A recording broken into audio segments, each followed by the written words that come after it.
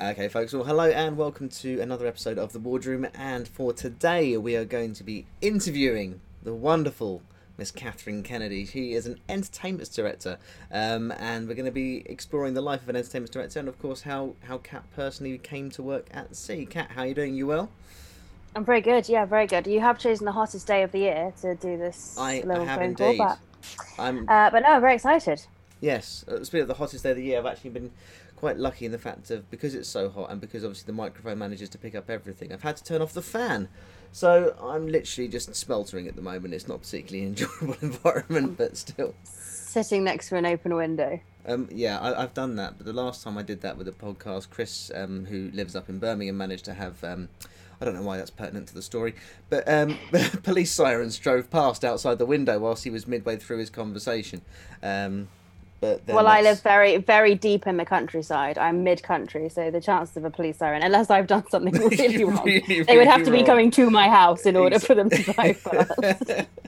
Exactly. So hopefully we won't have such problems. But yes. Anyway, so these sort of series of podcasts, this one's basically going to be just on just a little bit more about yourself and about the role of an entertainment director and working at sea.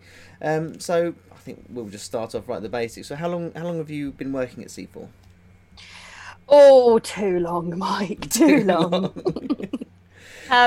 I technically started working at sea 10 years ago. In fact, I saw on Facebook last week that I'd written my first ever "I'm joining a ship tomorrow" status, so it is almost exactly 10 years ago.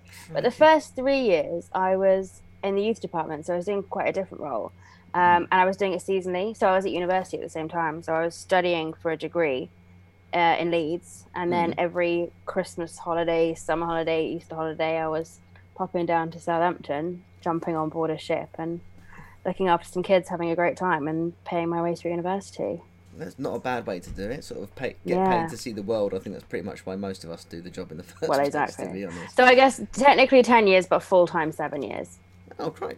Oh, okay. Yeah, but that still counts technically 10 years. I mean, most other departments you have to just take the leap and go into a 6-month contract, but the option to go in for like 4 weeks at a time is always quite nice.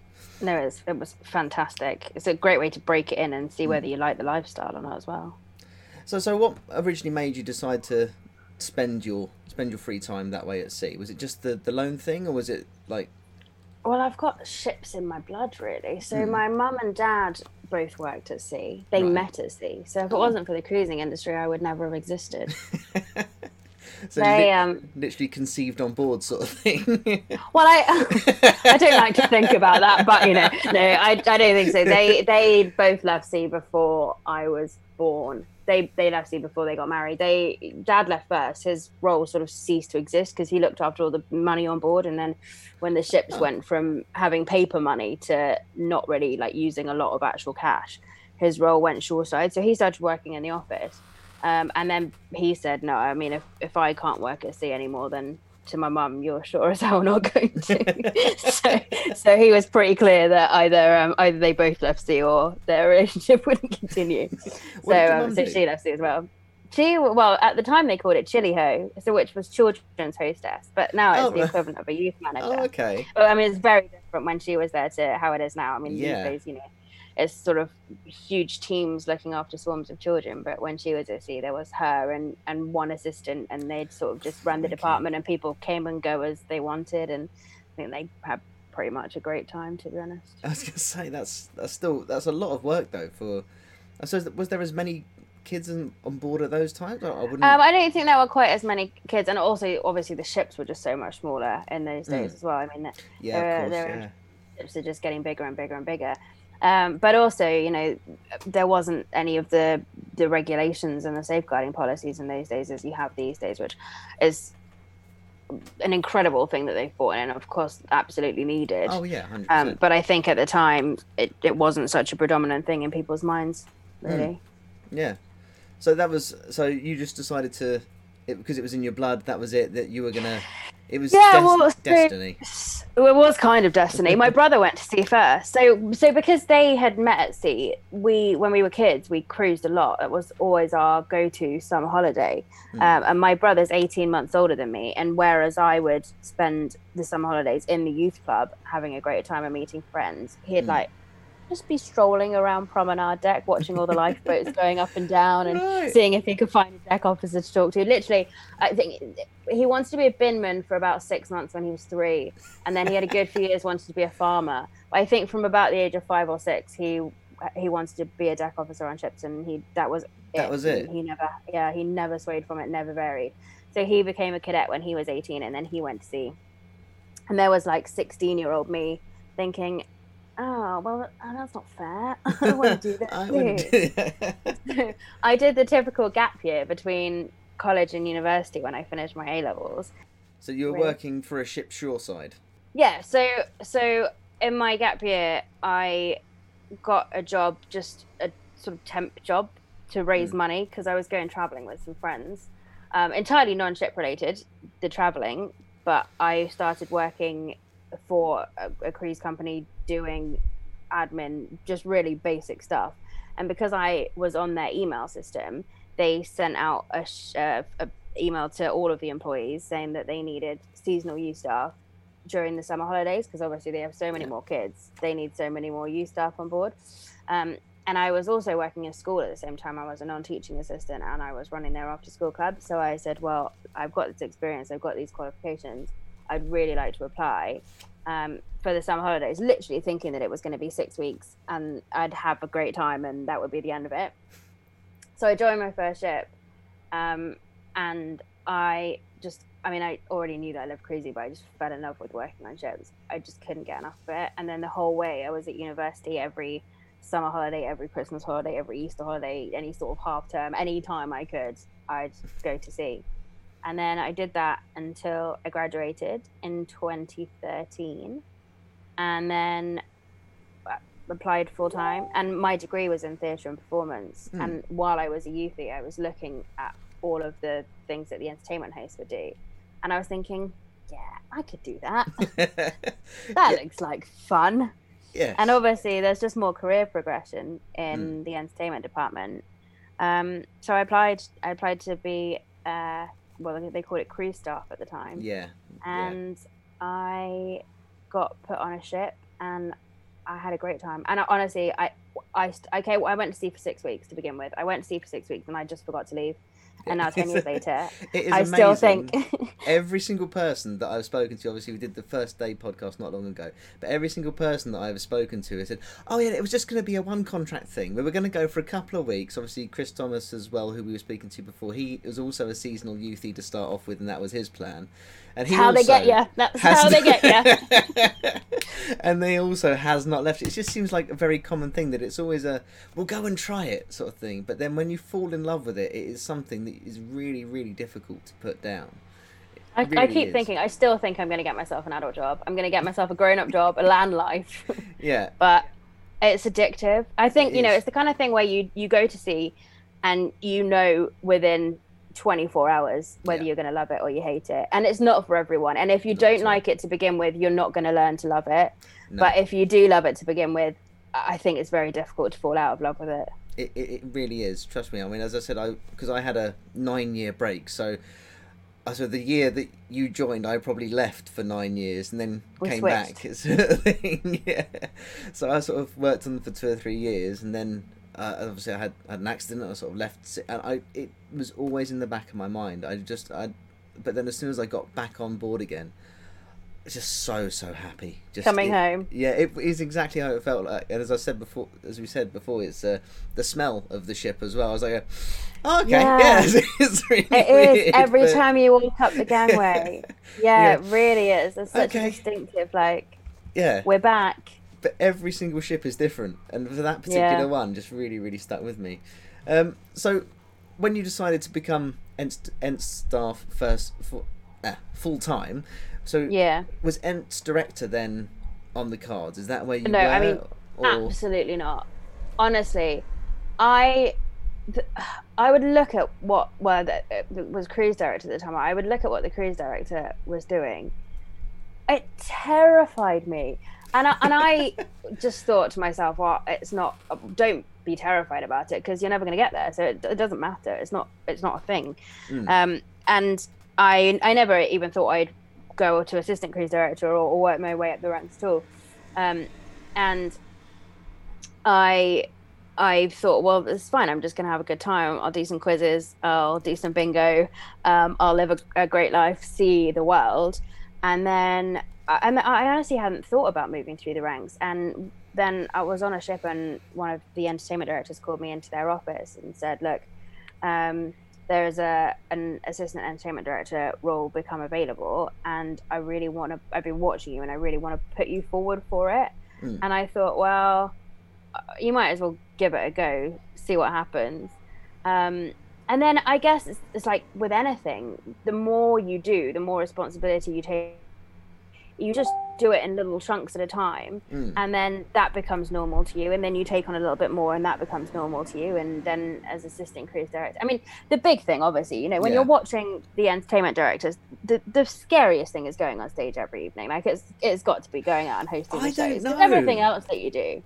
Well, what do you think's the scariest thing? That bit I really enjoyed. That bit was the bit, like, because when I get a real buzz from it, like it does make my stomach go and stuff like that, but the buzz that I get from whenever I finish hosting something, that's the buzz I love. But that wasn't the bit I was afraid of. The bit that is, and because I can see that's what someone has to do, but it's the other stuff, the bit I can't see. Well, no, just the managing it, the paperwork side of things. I'm fine with doing stuff that I can see, but if I can't see it, then I'm scared of it a little bit, because I don't want to Michael, I've always been a geek. I've always been an absolute geek. Yeah, I used to get stationery for Christmas. Like I can do paperwork until the cows come home. My go-to game when I was a little girl was pretending I worked in an office. I'm not cool. It's not something to be proud of, but the paperwork side of things, I always knew that I'd be able to handle. But so it's like you were saying, when you get that buzz from hosting things, and honestly, I really miss that. I get it. Probably when I go back to sea, the first maybe 3 or 4 shows I host that contract, I'll still get that sort of nervous anticipation, and I'll still get that excitement coming off stage. But the more you do it, the more you just get so sort of blasé is not a great word, but you feel comfortable with things. The more you start to feel comfortable with things, the less they excite you, I think. But there are still things that I do at work where I get really excited about it, and sort of interviewing people, interviewing celebrities and stuff where you have less control over it. If you don't really know how people are going to respond to you or what they're going to say, then you're on your toes a little bit more, and I always find that quite exciting and quite invigorating. But no, I mean, it was for me, definitely very, very much it was walking out on stage that would terrify me, but you just bite the bullet and you just do it. And the more you do it, as I say, the easier it gets. So no, when I was a baby Ents host looking at the cruise director, I thought, never in a million years would I want or be able to do that job. But you grow up, don't you? Yes. Well, you get older and grayer and not quite so wise. I worked for 9 years away from sea, then had a relapse, and then ungrew up and went back to sea again as an Ent staff. So I'll have to take your word. Start calling you Peter Pan. Exactly. That is unfortunately not quite to the same degree as a social host that works on board. However, we're not going to sea is like going to Neverland, but instead of coming home afterwards looking the same, you come home looking 20 years older. You really do. But it's a lot of fun. But eventually you got there. You got to becoming the entertainment director. Did you struggle with like the dynamic between? Because obviously there's some long-serving people and there's obviously some people that come and go. But did you struggle going from being a crew member to where you can sort of have that foot of fun to becoming a manager? I suppose, I mean, the AED gives you a little bit of a stepping stone between the two before you can sort of do that, but it's still not an easy step, especially with such a close-knit team of people.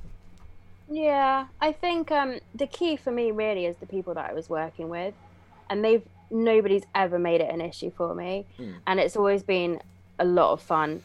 I think it's natural that sort of, you don't go out quite as much, you don't go ashore quite as much, you don't spend so much time with your friends, but because you have so much more to do. Yeah. With great power comes great responsibility. Did you just quote Uncle Ben? Sorry, it's just... Yeah. It most Very certainly wise. does. He's Very a wise. very wise man. He managed to have a whole No. franchise off the back of that saying. But anyway. I think the first time I sailed as assistant entertainment director, I was worried because I moved through the ranks very quickly, and there was a certain element of hard work. There was a certain element of being in the right place at the right time and sort of having great support and great backing behind me. But a lot of the people that I was working with when I was assistant entertainment director, obviously you've just been pals with, and they've been your colleagues, and now suddenly you're managing them, and it's a lot, and it's really reliant on how you treat them, but it's also really reliant on how they treat you. And if they have the respect for you that they believe you should be in that position, it makes everything so much easier. Yeah. And I've also really believed that you have to work with people and work with people's strengths. So although for a long time now I've been in a managerial position, I'll always ask advice from people in my team. I'll always know people's strengths and figure out what other people can do maybe even better than I can do it, and go to them for that. But at the end of the day, I'm the one that's got to make the decisions, and I'm the one whose head's on the chopping block if anything goes wrong. So although I take opinions from lots and lots of people, at the end of the day, I've got to justify the actions that I make, so I'll be the one that makes the decision at the end of the day. But nobody's ever, even when I moved up to be entertainment director, then I was managing assistant entertainment directors who would manage me when I was an entertainment host. Yeah. So sort of I went from them doing my appraisals to me doing their appraisals, which is weird. But I think, that especially at sea, there is a clear hierarchy, and people respect that, really. And that does make things a lot easier. I mean, yeah. That is one of the things that I really did miss from, obviously, I was a waiter first of all, then I went back to land and working in restaurants and stuff, and not having that hierarchy that everyone blindly follows on ships, which is really helpful in getting things done. It sounds a little bit absolutely. Sort of strange. It sounds archaic. It sounds so archaic, and it sounds so old-fashioned. And things like, I think a lot of my friends that have nothing to do with cruising can't believe that I would never call the captain by his or her name. No, not at all. Would only ever call them captain, or chief engineer would only be called chief. Yeah. And there are areas that people can eat depending on what your rank is, or where you can drink depending on what your rank is. And my friends think that's appalling and archaic, but it's just the system, and it makes it works, and it makes the ships run. And having started at the bottom, now I guess it's a bit like hazing, if you become part of a society or whatever. Yeah. But having started at the bottom and sharing a cabin and sharing a bathroom and eating in the crew mess and working my way up, sort of you learn that respect for the system. Yeah, I mean, I think that's also part of the reason why most managers, if not all of managers, basically have always started from the bottom, that are in most of those positions. That very rarely do they hire in an outside manager. Just for example, so you've been a hotel manager on land, the chances of you getting a hotel manager at sea are so much harder in that respect. It doesn't tend to happen, it does doesn't it really? Really. You sort of, it's something that you earn and move up to. But But yeah, so when you finally became entertainment director, obviously you moved up sort of quite quickly. Did you have a role model or someone to help you along the way, sort of thing, to maybe not with the paperwork thing, which you seem to smash out of the park, but with the other stuff? So with the hosting, was there someone there that sort of made things easier for you? Was it a group of people? I had the two most gorgeous entertainment directors in the entire world, who are still my absolute best friends to this day, and I love them both to pieces. And one of them, I mean, they both taught me so much in such different ways. So one of them, I'm basically living her life 7 years later. So she's 7 years older than me. She joined ships the same time as me. She became entertainment director pretty much the same age. We were pretty much the same age. I was slightly younger. We started working on the flagship pretty much the same age. I was slightly younger, and I was her assistant for a long time. Yeah. And she taught me so much, and I really emulated her for a while. And I would go on stage, I'd find myself saying things that she would say and behaving the way that she would behave, which in some respects is great because she's fantastic, and it's great to have a role model to emulate, but also it's so important with stagecraft to find your own way of doing things. And then there was another guy who was not at all like me. He's a much older man that I just absolutely adore, and I would call him my mentor, really. And he was the one that really took me under his wing. And when I was a baby Ents host, he called me into his office and he said, Kat, I can see something in you and I'm going to turn you into me. And he did. And he worked so hard with me, and he made sure that I was the best I could be. And they've both they approach things from such different ways. Their hosting styles are so different. But he taught me how to relax it a little bit and try and figure out my own way of being on stage and my own way of doing things.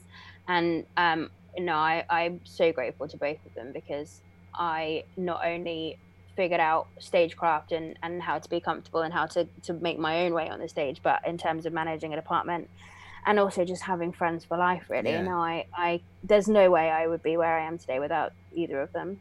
I mean, I believe I've undergone a couple of the stage classes with the older gentleman myself, and he's excellent at teaching technique. I mean, if you look at the people that he has trained and taught and stuff as well about every single person is different, but the technique is always the same there. I mean, we've always got something to go back on. He's really, really good at that, and it is fantastic. It's good you can see who has been trained by him by the technique, but their individual personalities always come through more and more, which is always good to sort of see. The other thing that they would do, both of them really, is everything that they were doing, anything that they were planning, any reports that they were writing, they'd always ask for my opinion on it, and we would do things together. So I would spend a lot of time in their offices, and I was sort of trained by helping them with what they were doing. So when it came to me doing it myself, I already knew a lot of the work that you had to do in terms of the paperwork side of things, but the way they approach things and the way I approach things now are very, very similar, because we spent so many years doing it together. And that's one thing that I really try and do now that I am entertainment director, is if I'm making a plan for a voyage, if I'm writing my end of voyage report, I'll always call the assistant entertainment director in, and I'll always talk them through my thought processes with what I'm doing, ask their opinions on it, and make sure that we're on the same page with it, because then when they have the opportunity to step up or go for an interview, they can say, I've worked with Kat on this and this, and we've done all of it together. So it makes it so much easier to take it on board. You're sort of just drip feeding it gradually, which has been so helpful for me. It makes it a lot less daunting your first day in that big chair.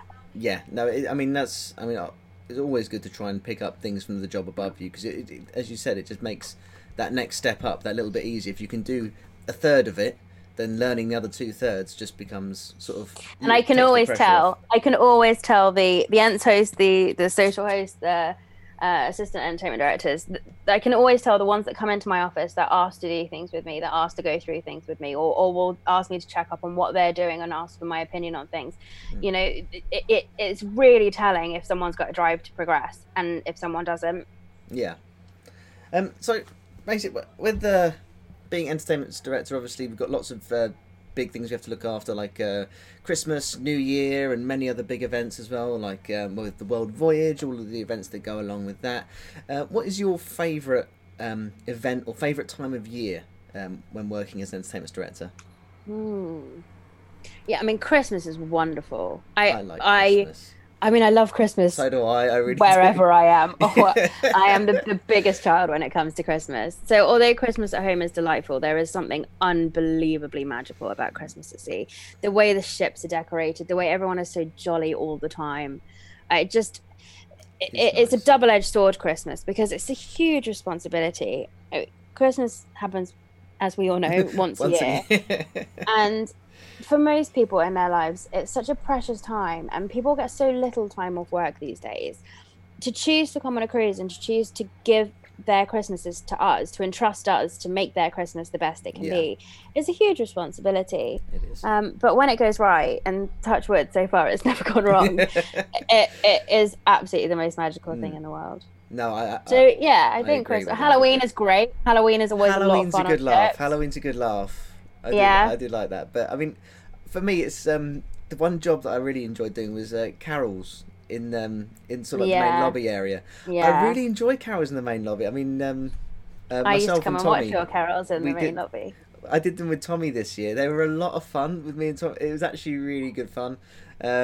Yeah, that was. I don't know. It's just one of those things, especially when. Well, I don't want to give too much away because it would give away the ship quite easily if I describe My the office events is that just off happen. the main lobby. I know Yeah. the ship. I know exactly the ship that you're Yeah, referring to. exactly. My office is just off the main lobby, and if there was any sort of singing going on in the lobby, I could always hear it. And whenever the Christmas carol started, I'd always just like pop the door open Yeah. a little bit, It's- pop my Santa hat on, and I lurk just- in the corridor. I love doing those Christmas carols because there's no way, unless of course you sing the American version of. Oh my goodness me! Oh no! If you No! sing that one, No! then No! that's the only way you can do it wrong. Nope. Is if you sing the American version of. Oh my goodness! A Little Town Yeah, of no, I Bethlehem. can't remember. Yeah, I think it Yes, is. I think Yeah. it is. I think There's also, isn't it? Is it in "O Come All Ye Faithful"? Or there's one Christmas Yeah. carol where you can't sing the last verse until yeah. Christmas Yeah, morning, exactly. Yeah. which I figured out the hard way when I got yelled at. For Yeah, doing I it. think the first time this year when Tommy and I did it, he looked at me as it was approaching, and we both just sort of stood there, like signalling Nope. everyone to stop, Nope. stop, that's it. But You have yeah, to, you have to make sure the pianist knows which version of the songs you're playing as well. but I mean, If they start playing as one and you start singing a different tune to it. Never goes aside down from well. those two things, there's not much else that can go wrong with it. And the feeling in the room, the guests all absolutely love it. They love doing the Oh, songs and stuff. so jolly. There's always a couple Who of things doesn't that love a people good ask when sing-along? requests, but they love it. It's such a nice feeling, I have to say. It's definitely one of my favourite times, sort of thing. So. The start of the World Voyage is always fantastic. You know, that Yeah. leaving Southampton, that first night was fireworks, and there's sort of always that great feeling of anticipation and knowing that you've got a group of guests that you're going to get to know so well over Will the we next get 4 round? months. Yeah, limping around the world. no, that no. first feeling, that first day is awesome, though. It's such a Yeah. good feeling. Yeah, no, it is fantastic. I mean, I just love it. Any day, really. Any day. Is fine Any for day me. you possibly Yeah. think of. Yeah, sometimes the best days that you spend at sea are the most unexpected ones, and that it's not like any particular holiday or event, and they just turn into some incredible days, really. You never know what's going to happen. Indeed. So, also, so back to being entertainment director again. Your interviews, sort of thing. Obviously, that's something that you get to do quite a lot. Is there any interview that you found particularly daunting, or was there anyone that was particularly enjoyable, for example? Oh, my first one that I did. Because our shoreside boss was on board, and I had done my entertainment director interview and was waiting for the results of it. But I was sailing as entertainment director at the time. I sort of was on like a trial contract. So I'd been into the office, been put on a ship, but was waiting for the official results. And our shoreside boss, the head of the entertainment for the whole company, came on board to basically watch me for 4 days and watch what I was doing. And within those 4 days, we had Kathleen Turner on board. I don't know, you're definitely... She was Chandler's dad in Friends. Oh. She's an American actress, really well known for her very, very low voice. Yeah. But I mean, an absolute sweetheart. But such a huge personality. And I knew that the theatre would be absolutely packed. We had a lot of Americans on board. She's a lot more well known in America than she is in the UK. And there was a huge hubbub surrounding her. Everyone on the ship was so excited, and I knew that it was going to be absolutely packed. And of course, this guy just watching me, literally on board to watch me. So that was absolutely terrified. I was so daunted about that. But it was great. We had a lot of fun. She was very easy to interview. And I think I'm always slightly daunted. As I said at the beginning, I'm always slightly daunted with interviews because you don't know what they're going to say. No. So I've had people turn around and swear before, and I've had people turn around and say some quite outrageous things, really. Yeah. And you have to think on your feet and sort of figure out how to turn it around without offending the person that you're talking to on stage, without getting any members of the audience offended. So it's always daunting to talk to anyone. You relax a bit more if you're interviewing people that you've already interviewed. So Claire Balding, for example, comes on the ship quite regularly. And I know, having interviewed her the first time, and she was an absolute dream. I know she loves cruising. I know she loves the company. She is always out and about with her wife Alice. They're both absolutely delightful, and they spend all day every day doing things on the ship, joining in with all of the activities. And our conversation starts off trying to be about Claire, and I know she's always just going to try and turn it around to how much she loves cruising and how much she loves whatever's going on the ship. So I mean, she's a great advocate for the company, and also just such a delightful woman to talk to. You know, Sir Michael Parkinson, what a huge man. I mean, how even do you talk to someone that's talked to so many other people? I was nervous about interviewing you because obviously I have and do great person, and this isn't normally something that I do, so I can only imagine how interviewing Sir Michael Parkinson must have been. That must have been. Well, I think the thing is, if what I found with interviews, and I'm sure you're finding this the more podcasts that you do as well, is I mean, I guess it's slightly easier for you because you know the people that you're interviewing very well. Yeah, but I do, yeah. You just have to do so much preparation and just make sure that you know what they're doing at the moment, what they have done in the past, have a huge number of questions. And then, of course, also, the best thing about the interviews that I do is they're live on stage. So you have the audience there in front of you. And you can react with them. And so I have always enough questions to cover a 45-minute interview. Yeah. But generally, I only end up doing about 15 minutes, and then I leave it to questions from the audience. But there have been times when I've sat down on stage to interview somebody, and I've asked 4 or 5 questions, opened it up to the audience, and not a single person's put their hand in the air. And I've had to sort of carry an interview by myself on stage for 45 minutes. And at the beginning, I sort of would prepare for maybe a 30-minute interview, and then I found out very quickly that sometimes you prepare for an hour interview and you end up asking one question. Sometimes you really need all that whole hour's worth of questions. So there's one proper preparation and proper research. That you can't skimp on research when you're interviewing people, because it's embarrassing and you make yourself look like an idiot. Yeah, I mean, I am hoping to ask Mike Doyle if he'll do one of these as well, eventually, if I possibly can do. However, Doyley, the first time I interviewed Mike Doyle, just for a little I had no idea what to expect. Yeah, no, you just to let people know that sort of aren't really sort of aware. Mike Doyle is he's a guest entertainer that comes on, and he is excellent. His routine, his act gets rave reviews from everyone, and around the cruise ship circuit, he's very, very well known, and occasionally he'll indulge us in doing a Q&A sort of thing, won't he? Which is mainly more A than Q. But no, I'll let you tell what it's like to interview this man, because it's you just never know what's going to come out of his mouth. He is so funny, but whenever he's on board, he always keeps me up until stupid o'clock in the morning, because we just natter. With the guest entertainers, you get to be such great friends with them, but you see them so rarely because obviously they do so many different cruise lines. So whenever he comes on board, I absolutely adore the man, and we always stay up until stupid o'clock in the morning talking, and then go and do an interview the next day. So sitting on stage absolutely shattered. And I'll ask him a question. I mean, something that you really don't think could lead on to a mammoth answer. And then I literally could just put my microphone down and walk off stage, because he will talk.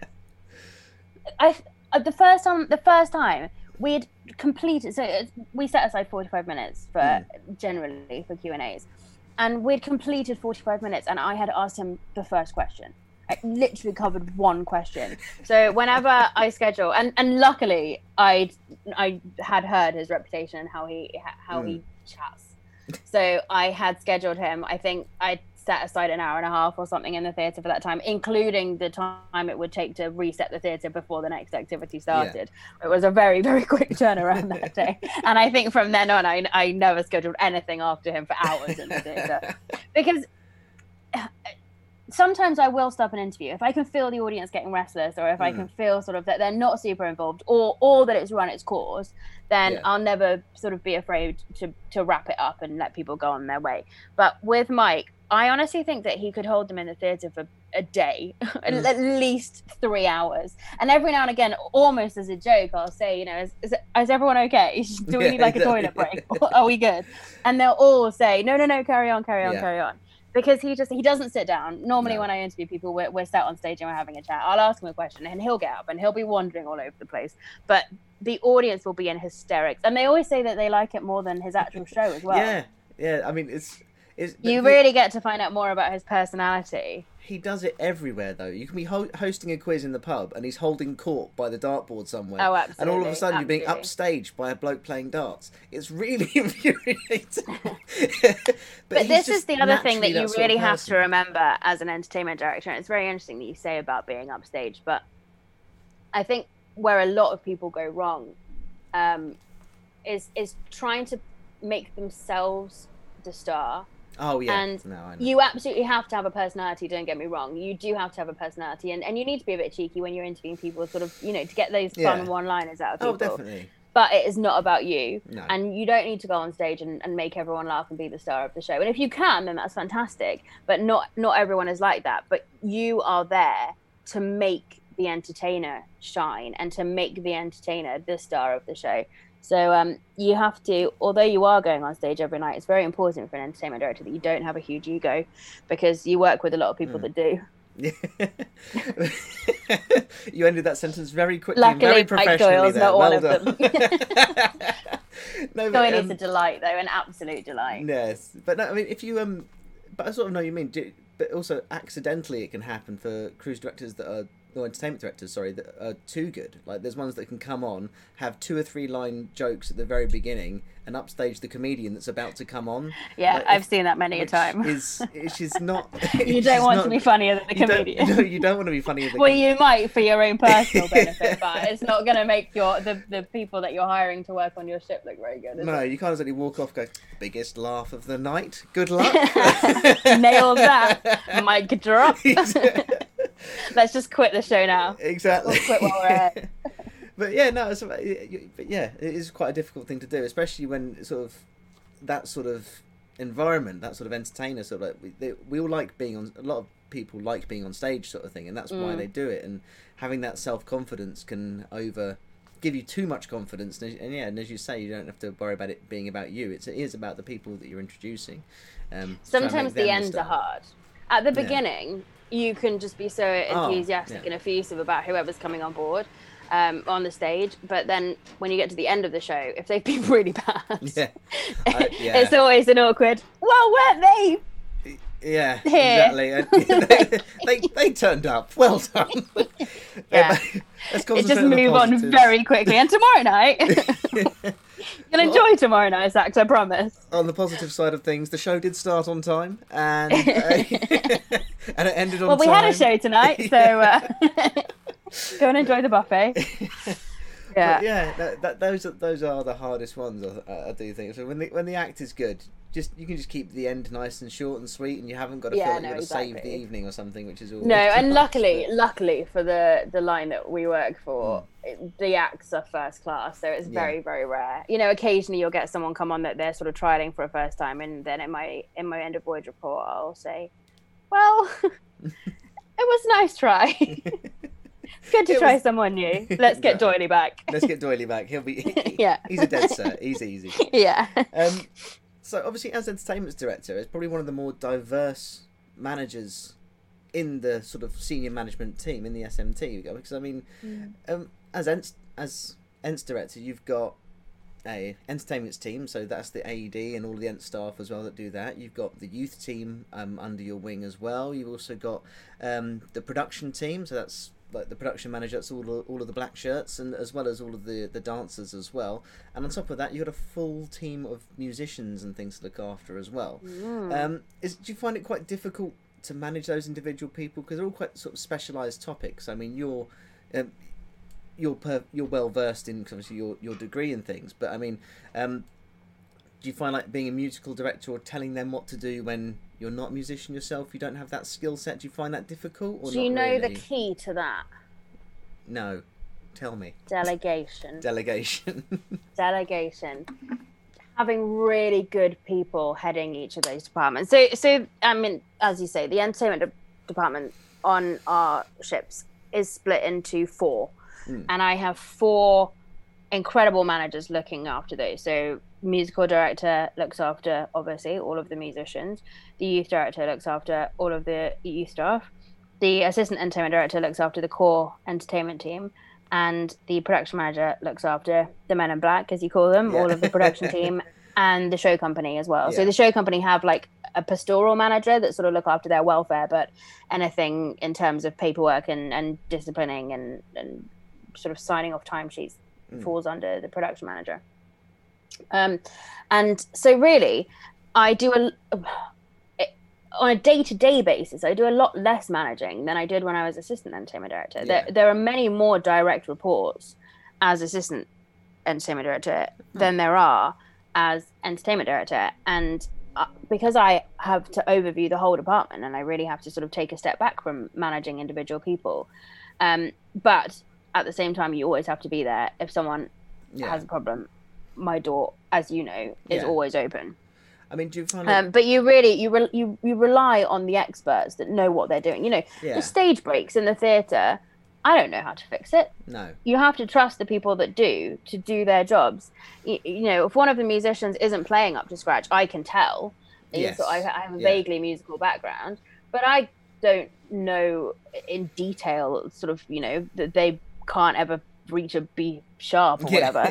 So you've got to, I mean, the fact that I couldn't even think of an example shows that I have no idea. A single note. So you have to rely on those managers to manage each individual team. So it's sort of one of the biggest things that I was taught and was told about when I first became entertainment director was to visit each of the managers regularly and visit each of the departments regularly. And I think the youth department especially is one that can feel quite neglected by managers because they're sort of out on a limb. Obviously, you can't spend a lot of time in there. You can't go there when there are any kids in, and it's sort of quite hard to make them feel encompassed in part of the department. So it's important to have sort of big departmental meetings and make sure that they come along, even if things aren't necessarily pertinent to the youth team, just so they know that they are part of sort of that bigger entertainment family.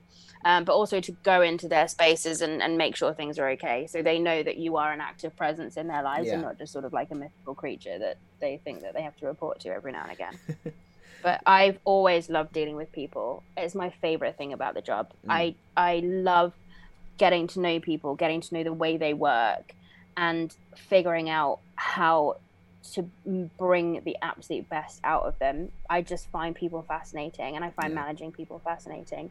And I think if you can get that down, then the rest of it you can learn, and the rest of it will just follow. I mean, I get that, like, it's, as I said before, like when you go out yourself and you host something, you get that feeling in your stomach, and you get that feeling of, yes, I've succeeded, whenever you yourself have done it on stage.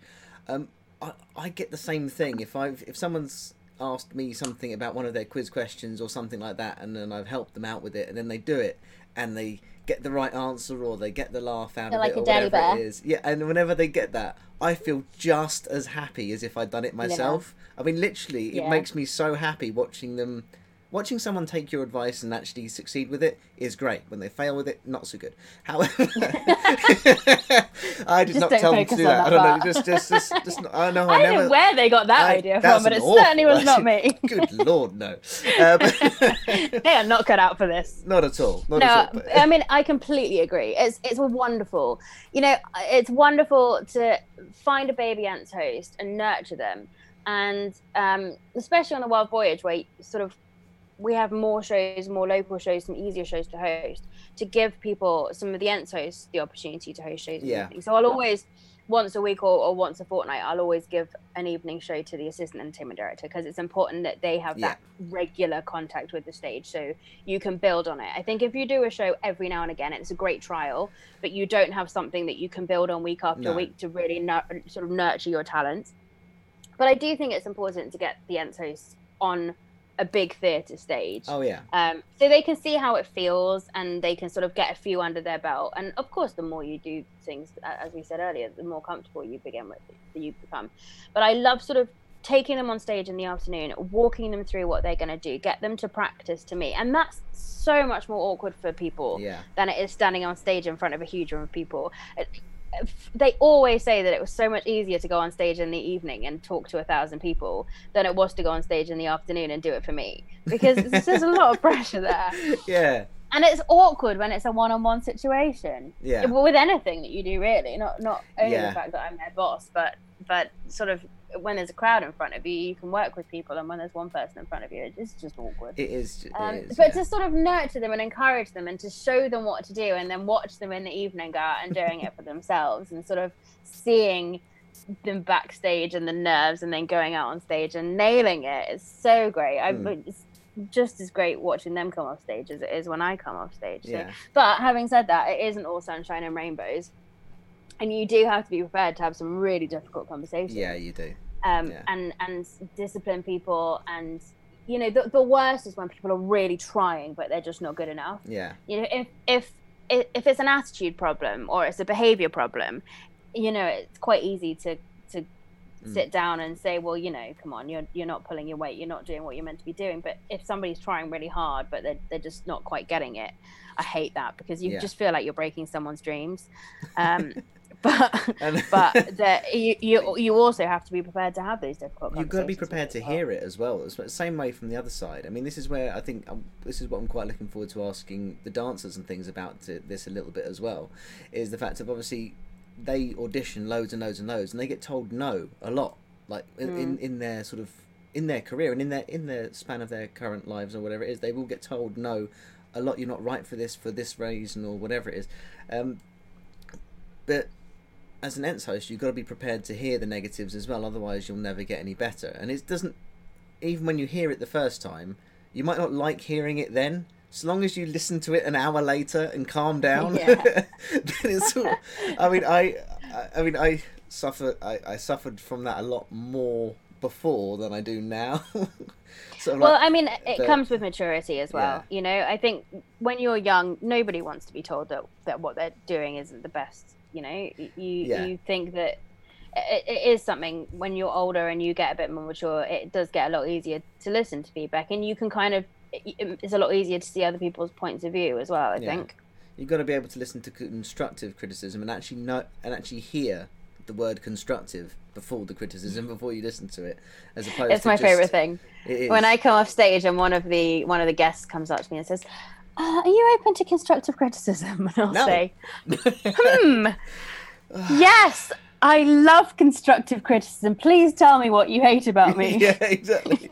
Because it is very personal. I think it never turns out to be constructive at all. It is just criticism, is all it is. Yeah.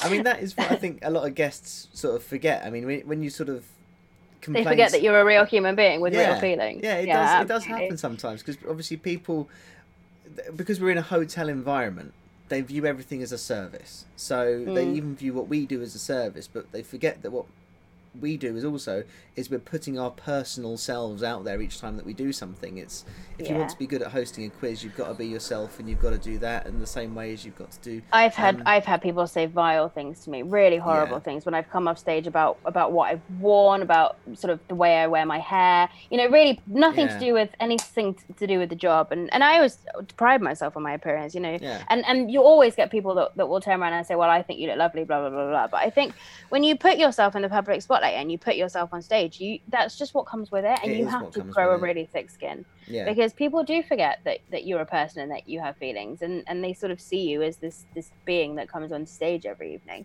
I guess it's a bit like when you see somebody on TV and you turn around to your mate and say, oh, she doesn't look as good as she did yesterday. I get that all the time. I much preferred what you were wearing yesterday. But you sort of just forget that it's not really acceptable to say it in real life. It's a backhand, But then you for every one person that criticizes you, you'll have 100 that will say lovely things. But obviously, it's that one person that you always remember. Yeah, it's not always what they say; it's how they say it as well. It's just sort of like you don't like what I'm wearing. Have you seen the look of yourself? But unfortunately, wouldn't it be so nice if you could do that? Glorious. But sorry, let me introduce you to a mirror. Exactly.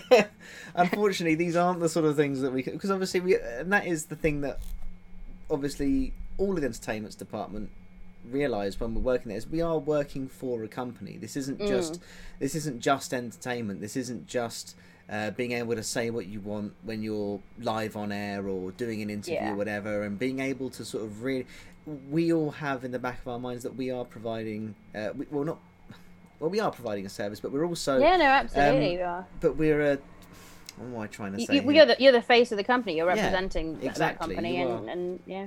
I mean, and you know that they've paid a lot of money to be there, and they want to tell me they don't like my dress. They can tell me they don't like my dress. Exactly.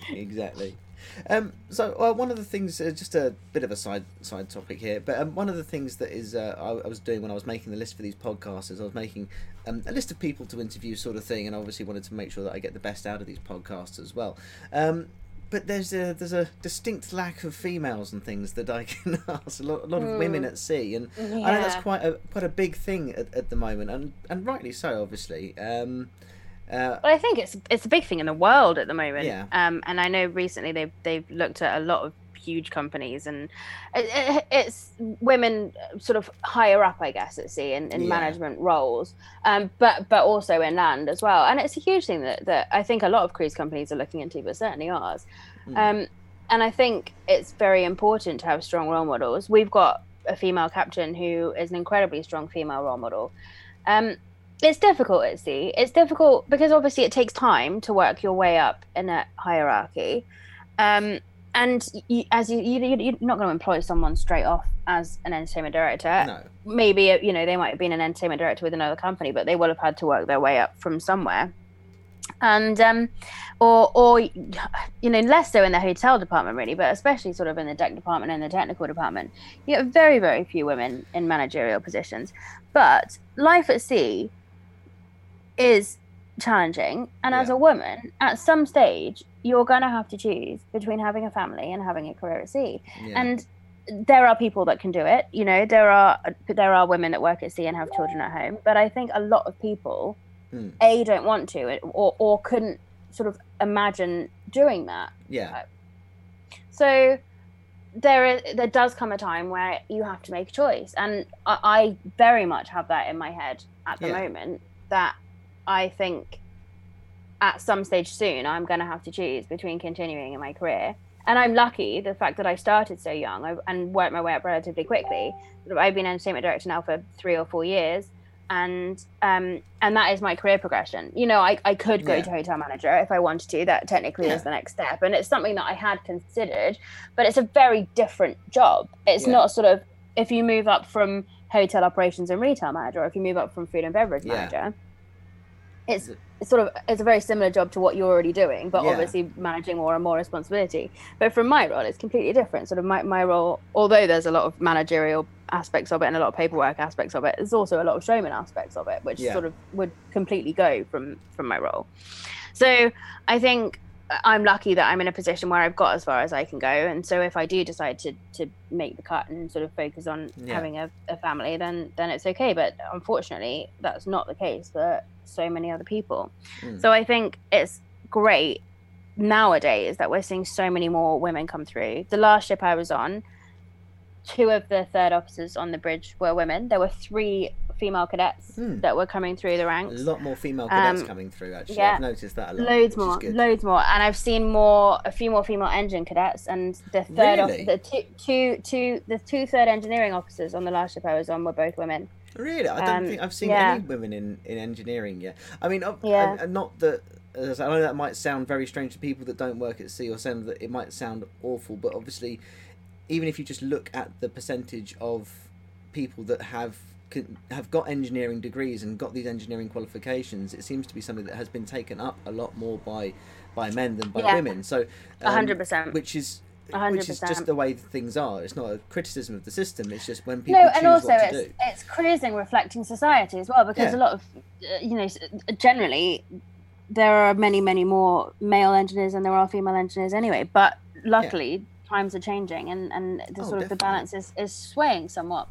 So I think it's 100% going in the right direction.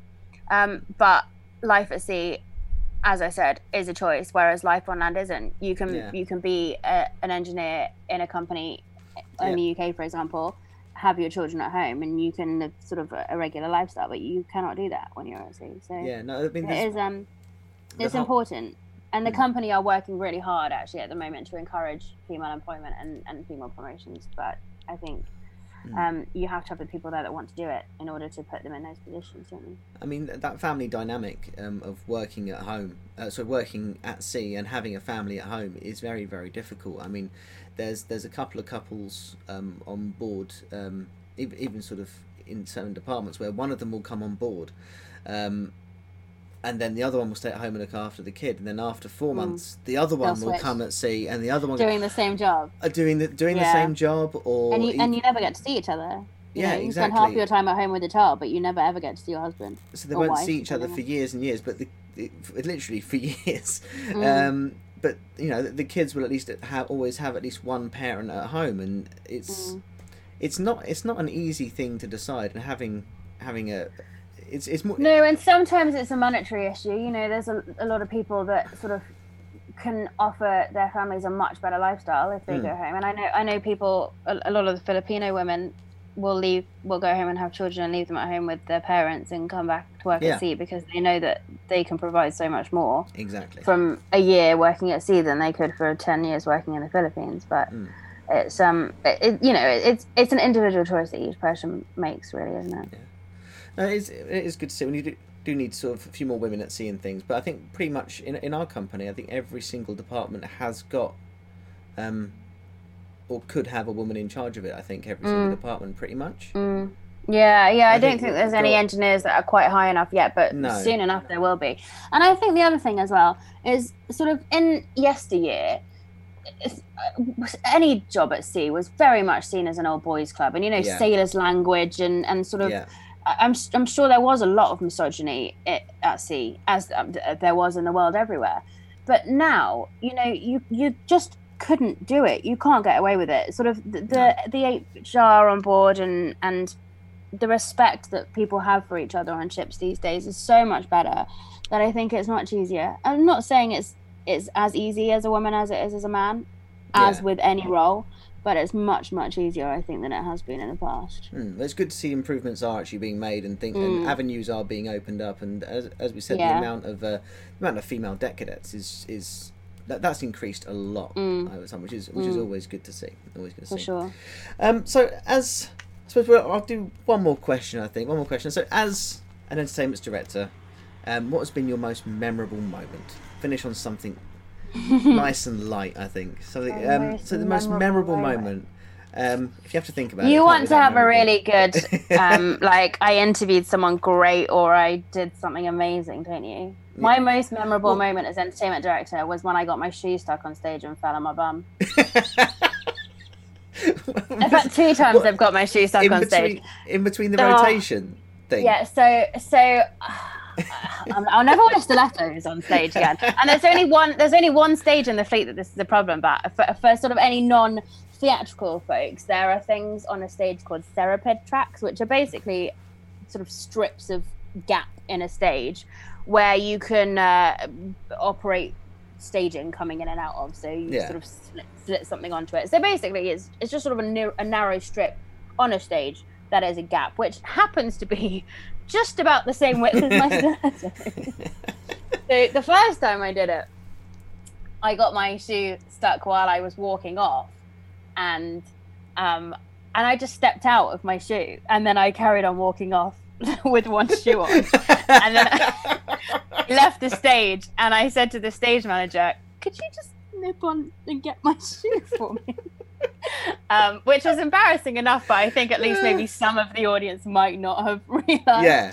But the second time I did it, I knew that my shoe was stuck while I was talking, so I was doing my sort of my like closing speech at the end of the show, and I just kept talking because I was trying to get my foot out, and I was thinking, until my foot is free, I'm just gonna have to. I'm here.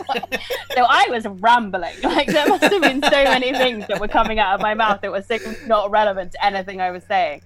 And I wasn't even really concentrating on what I was saying, because all I was thinking about was that my shoe was caught in the bloody stage.